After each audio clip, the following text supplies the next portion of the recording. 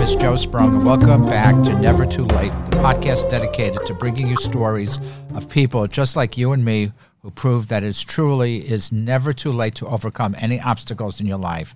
Remember to follow us on Instagram at Never Too Late to Start Conference and subscribe so you never miss an episode. We love hearing from you and are always looking for people with incredible stories to feature. If you or anyone you know would like to share your story, contact us on our social media at Never Too Late to Start Conference.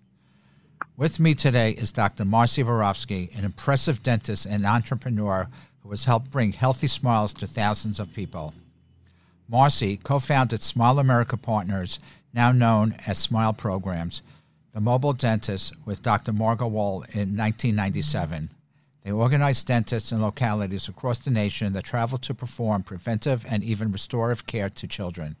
By having dentists visit children during school hours, they're able to see and treat various children whose parents may not have the time or money to take them to a traditional dentist. Thank you for joining us today, Marcy. Why don't you tell us more about your business and its growth? Well, thank you, Joe. I greatly appreciate it. This has been a over 20-year labor of love, and by education, I'm a dentist, and saw an opportunity in 1997. That's when we started to provide dental care for those who didn't traditionally reach dental offices. So this will be a surprise to some people, but dental needs are the number one healthcare needs for children. And it is unfortunately stratified by socioeconomic disparity and racial and ethnic minority. And meaning that children who are raised in lower income often have greater dental needs. In fact, the U.S. Surgeon General has said that 80% of all dental needs occur in the lowest 20% of income stratification in this country. And of course, this population doesn't generally have a lot of dental offices and a lot of dental accesses in the same community. So when we started, we decided to provide dental care for kids in schools because that's where the kids are.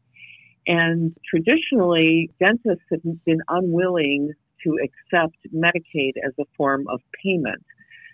So the irony of this is that most children of low income do have dental coverage. They're covered under the Medicaid program, yet it's often been spoken of that it's a hunting license because it gives you the opportunity to hunt for a dentist, and then the dentists don't accept Medicaid. So in the past, our philosophy was we thought we'd go to schools and provide dental care for kids, with the parents being able to sign up for dental care. And way back when, and I'm from Detroit, we started this in Pontiac, Michigan, which is has the same demographics as Detroit.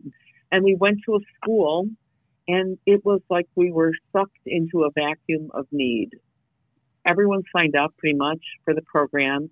The kind of decay that we were seeing in children's mouths was the kind of decay that was spoken of pre-fluoridated water. And we learned from the very first day till today that there remains a huge amount of need. And the sad part, dental disease is painful. It disrupts your aesthetics as you look into the world. It affects learning because children in pain can't learn. And it is almost 100% preventable. This is a disease that doesn't have to be here. And as I mentioned earlier, it is the number one unmet health need. So that's a little bit of a basic problem. And from that day till today, we have visited over 10,000 schools, and we see about 550,000 patients a year, and in 18 states. And I can tell you, for as much work as we do, we really only touch the surface of the need that exists. Okay, that's wonderful. Okay, you founded Smile America Partners in 1997. What were you doing at that point in your life? Did you always want to be an entrepreneur? So I would say I didn't do it for an entrepreneur. I think in the 24 years since then, being an entrepreneur has become something. I think when we started this, we really started this to fill a need, to provide dental care for children at risk and high need. Before that, I'm also a physical therapist. And before that, I started physical therapy clinics. There was a big need for physical therapy at the time. When I started, it was only provided in hospitals, and there was a transition of providing it in hospitals to outpatient clinics, and I was part of that movement. So I guess I had already had some experience being entrepreneurial. The term social entrepreneur is out there, and I guess I would consider myself more of a social entrepreneur, providing much needed medical and dental services rather than creating a widget and making a big sale of widgets nationally and internationally. But I just always saw myself as somebody who provided much needed care. So I like the term social entrepreneur better in for the work that I've been doing. And there exists tremendous need for almost everybody in every profession. If you kind of take a look at your profession that you can see where there's a lot of need. There's always big voids. And so when we started with kids in schools, we actually thought we would provide dental care for all kinds of underserved populations, whether that was seniors or homebound.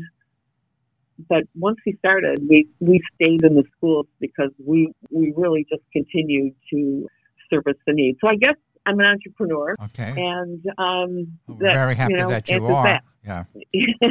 Thank you. Well, how did you start? Where was your first school visit, and what did you learn from that first experience? So our first school visit, it was in a charter school, as I mentioned, Pontiac, Michigan. And we had bought a lot of equipment. We had patients sign up. We, carried the equipment in the back of SUV. And then by the second day, we went out and bought a Ford Econoline van because it was really clear we had to bring a lot of stuff to the school site in order to create a dental office. And that's what we did, is we would create dental office for the day. So we learned an enormous amount. Probably an enormous amount of how to deliver the service. And we were doing it on a volume basis. There were a lot of kids who did it, and we had to be efficient. We couldn't take the kids out of school all day. They could go out for a half hour, 45 minutes tops, and we had to return them to their classroom. So I would say every day we've ever run this program, we've learned something new, particularly in the beginning. We learned a lot, but mostly what we learned was how much need there was. Okay. It was incomprehensible for this preventable disease. Okay. What are some of the other obstacles you faced along the way?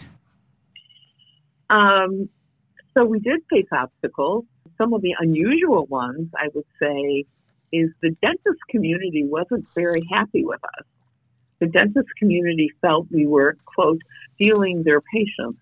Interestingly, we always said, how could we be stealing these patients? They're not going to a dental office. You could take one look in their mouths, and for the 99% of the children we had seen, the service that we provided at schools was the first time that these children had ever seen a dentist. But so there was some professional jealousy, and we always invited them, come join us, come with us, come see the kids. There's more than anybody could ever handle. So there was that situation. I can actually liken it to what's going on in the government today. As of yesterday, they had the Build Back Better bill of Joe Biden, and in that bill was a potential to provide dental care for the Medicare, the senior population, and it did not get included. And I can tell you that the American Dental Association lobbied their membership, their dentist membership, very heavily to not have it passed. And it was removed from the bill, which is unfortunate because our senior population, especially seniors of low income, need dental care as well, and it's not being provided, and dentists are not serving this population because it's, of course, very expensive. So I would say that the professional dental community seems to always be late to the party to provide access to populations who need it. And I'm very proud to say, I guess, we fought against that and did it for the public good and provided care that we knew, in our case, children needed. And eventually, the profession went along, but they were slow to the party. They did not recognize it, and they did not support it for quite a number of years in the beginning. So that's probably our biggest obstacle.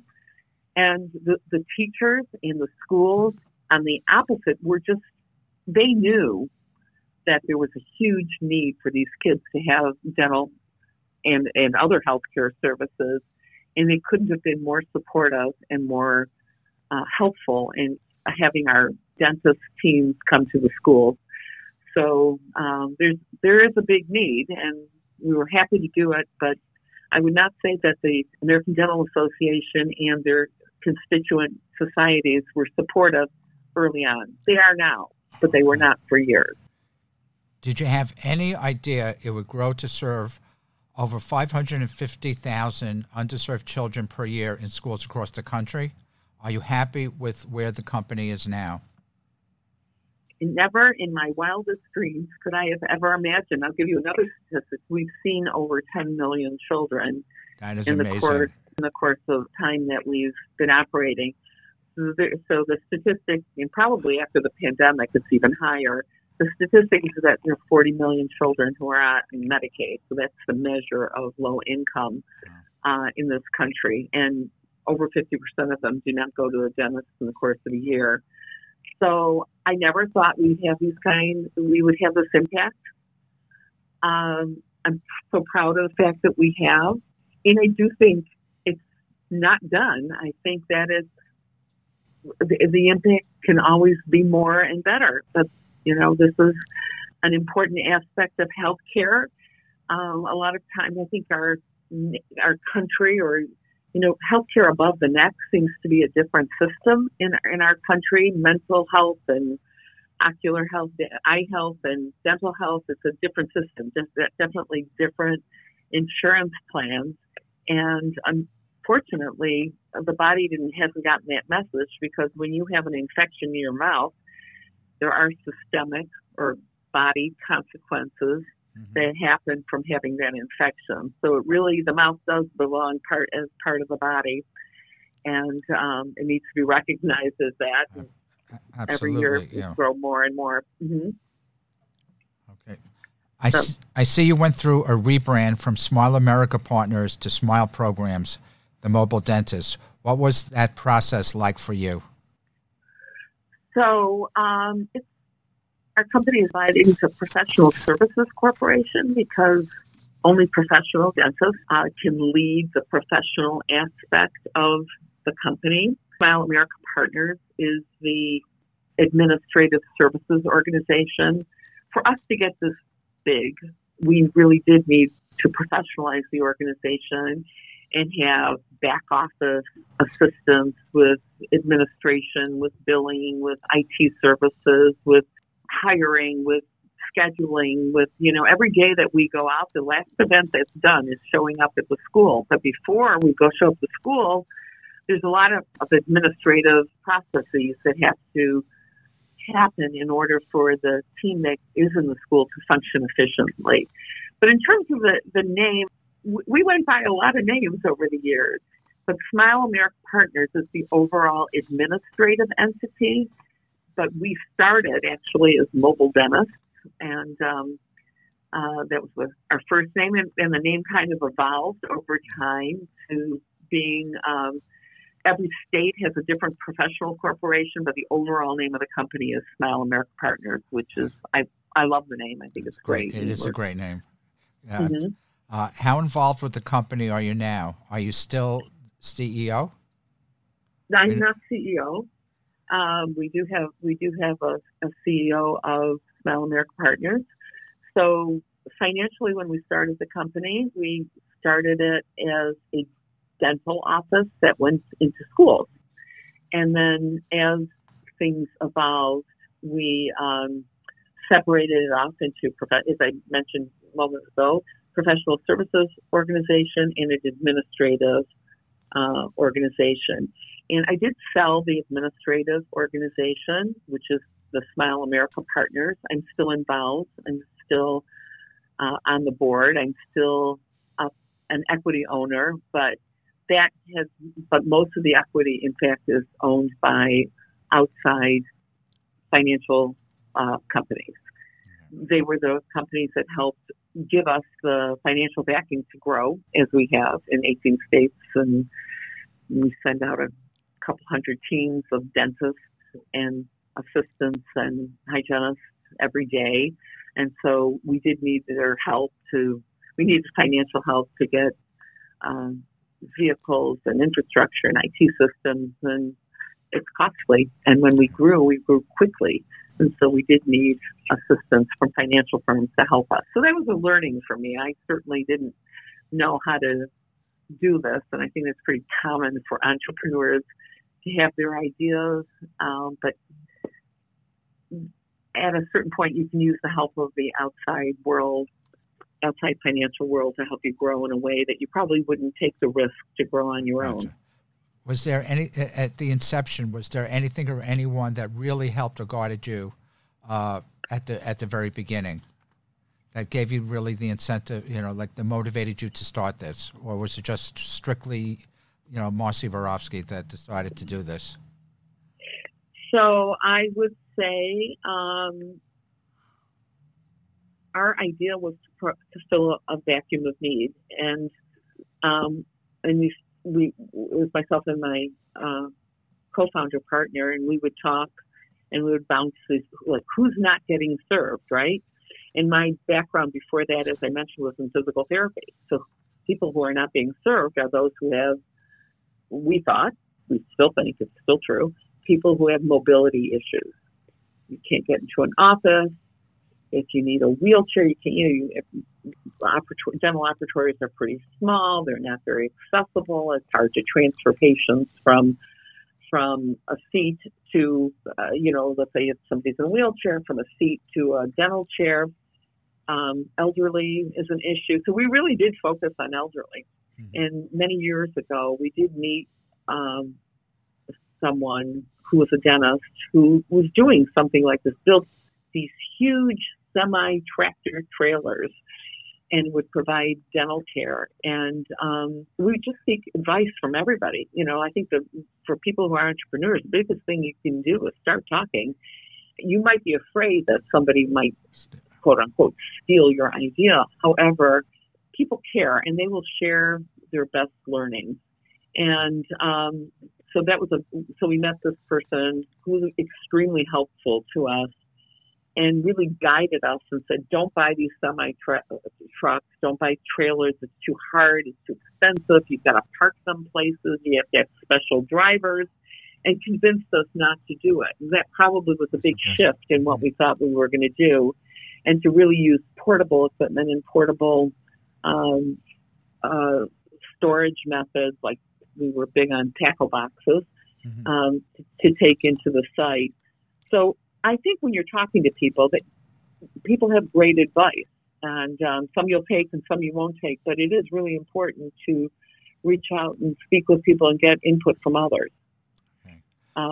So I think that was a very helpful person. And then the school districts were amazing to us. The leadership and the superintendents of the schools, they really once they heard what we were doing and they knew the need of their population, they were very, very, very helpful to us. And, as I said, we were first called mobile dentists. And I remember going to a school trade show, and a woman came over and said, and you need mobile optical, and you need mobile dental, you need mobile hearing, you need mobile mental health, you need mobile everything, because there's just a tremendous amount of need for children in schools. So we always learn from everybody. Okay. One of the most requested topics we hear from our audience is how to get media attention and get their business out there. I see on your website that you've had pretty steady media attention. How do you manage to get valuable media coverage? That is a good question, and I can tell you never paid one dime for media attention. Oh, right. Okay. But I can tell you, early on, somebody wrote an article about us, and we were new. We didn't have a lot of schools, but it was third-party authentication once we had an article that was written about us. And we took that article. This was a long time ago. So we went to probably Kinko's at the time and, reproduced it as many times as we needed to, got a mailing list of all the schools in the area, and then mailed that article to others to let them know what we were doing. But there is nothing more important and more effective than getting in the news. So of course, it's a little different today with social media. Mm-hmm. And we just, if you're doing a good job, somebody will say something great about you. And just we use that information and spread it everywhere and got the word out. And it was very helpful to do that. Really did help us grow. When people write articles about you or they post pictures, in our case, we're often, to this day, we're often on people's Instagram accounts. We'll work at a school and somebody, they'll write up thank you and they'll put up pictures of the kids, and we just keep spreading it around. And but we don't pay for it. So it's, I think, more important, in our case, it was more important to not pay for it than to pay for it, because it was always information that was from the heart when it was put beautiful on, whether it was in a newspaper article or if it's in a Facebook posting or an Instagram posting, and we'll repost it generally all the time. So what does it feel like to see your business what it is today? I mean, it must be like the greatest feeling in the world to know that you created something from scratch, and to see how it's become such an important facet of children's health and well-being. So it feels terrific, Joe. I can tell you that it's been a labor of love. Unfortunately, the one thing I could never have imagined seeing is that we would have been living through this pandemic that we're living in. And I'm sure everybody knows schools were shut down. Yeah. And so it has been a challenge to restaff and retool and get back out in I can the imagine, schools. yeah. That was a very big deal. I mean, we lost a lot of staff. People went into offices. People left the workforce. All the stories that you're hearing in the news certainly affected us as well. I mean, so we're really just getting started again, September and October. But I can tell you, so much to my surprise, the schools remain extremely supportive, and the parents are still supportive and signing up for the program. And much of the staff has returned, but we are not, we don't have all our staff. So we have had to do a lot of hiring and a lot of training. And then we have a lot of procedure updates, to mitigate the spread of COVID, to do the right thing and follow CDC and OSHA guidelines. So I could never have imagined that this would happen either, but we are returning back to providing a lot of care. We're not 100% there yet, but we hope to be. And I hope that, they keep talking about our pandemic becoming endemic, and I hope that's true. And, we're on the precipice of having our 5 to 11-year-olds, and that's our biggest population is the 5 to 11-year-olds get vaccinated. So that will continue to make a difference, hopefully. Right. Okay. What advice do you have for anyone who is hesitant to leave their stable jobs for their entrepreneurial dreams like you have? Yeah. So that's a good question. And I do think that, so if you are the prime breadwinner in your home and your income is really necessary to put food on the table and pay the rent, you have to be careful. It's very hard to just give up your job, give up your support, give up your security. I would recommend that people started as a side hustle. So in the companies that I've started, it's been a few now, I always started it with a minimum investment, like I would say $10,000. So put a number on it. And then it invested more, but I invested more from the proceeds of the company. And I just think it's very difficult if you're the prime, if everyone relies on you financially, to give up that security for your family and start something. I highly recommend starting it as you're going to learn a lot.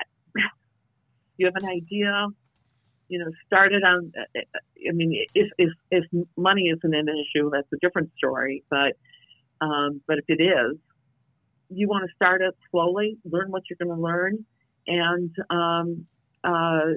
until you feel secure enough financially, you kind of have to keep your day job, I believe. And I mean, I would recommend that for people. But there's a lot of time in the course of the day, and with passion and doing what you're going to do is you're going to learn a lot. I once read an article, which I actually believe in. It said the biggest thing to back an entrepreneur and to know if somebody's going to be successful is if they've had experience doing it. Whether they were successful or not successful, the experience of doing it is really, really very important. So I guess for most people, I would say, start it as a side business first and see and learn what you can learn. I mean, there are situations now with a lot of, this didn't exist much when I was starting, about doing VC funding, venture capital funding, angel funding. There are people who will do this now in organizations, and I actually invest in some of those, and that's another route. But raising funds is also a full-time job, and I often wonder if the idea of raising the funds pulls you away from the doing of whatever it is you're going to do. So those are two ways that someone can get things started, and depending on the personal financial needs of the entrepreneur who wants to get started. Okay. Well, thank you so much for coming on the show, Marcy. It's always great. Okay. It's always great hearing from entrepreneurs who took a chance and made it out successfully, because it reminds us that the American dream is alive and well. More importantly, it reminds us that it's important to give back. Providing health services to those who would otherwise have a hard time receiving them is a great mission. Marcy, you have done a great thing with Smiles Program, and I hope your story inspires everybody listening that it's never too late to help others. Don't forget to follow us on social media and check out our website at nevertoolatetostart.org for more information and how you can begin your entrepreneurial journey. Thank you, everyone. Bye now.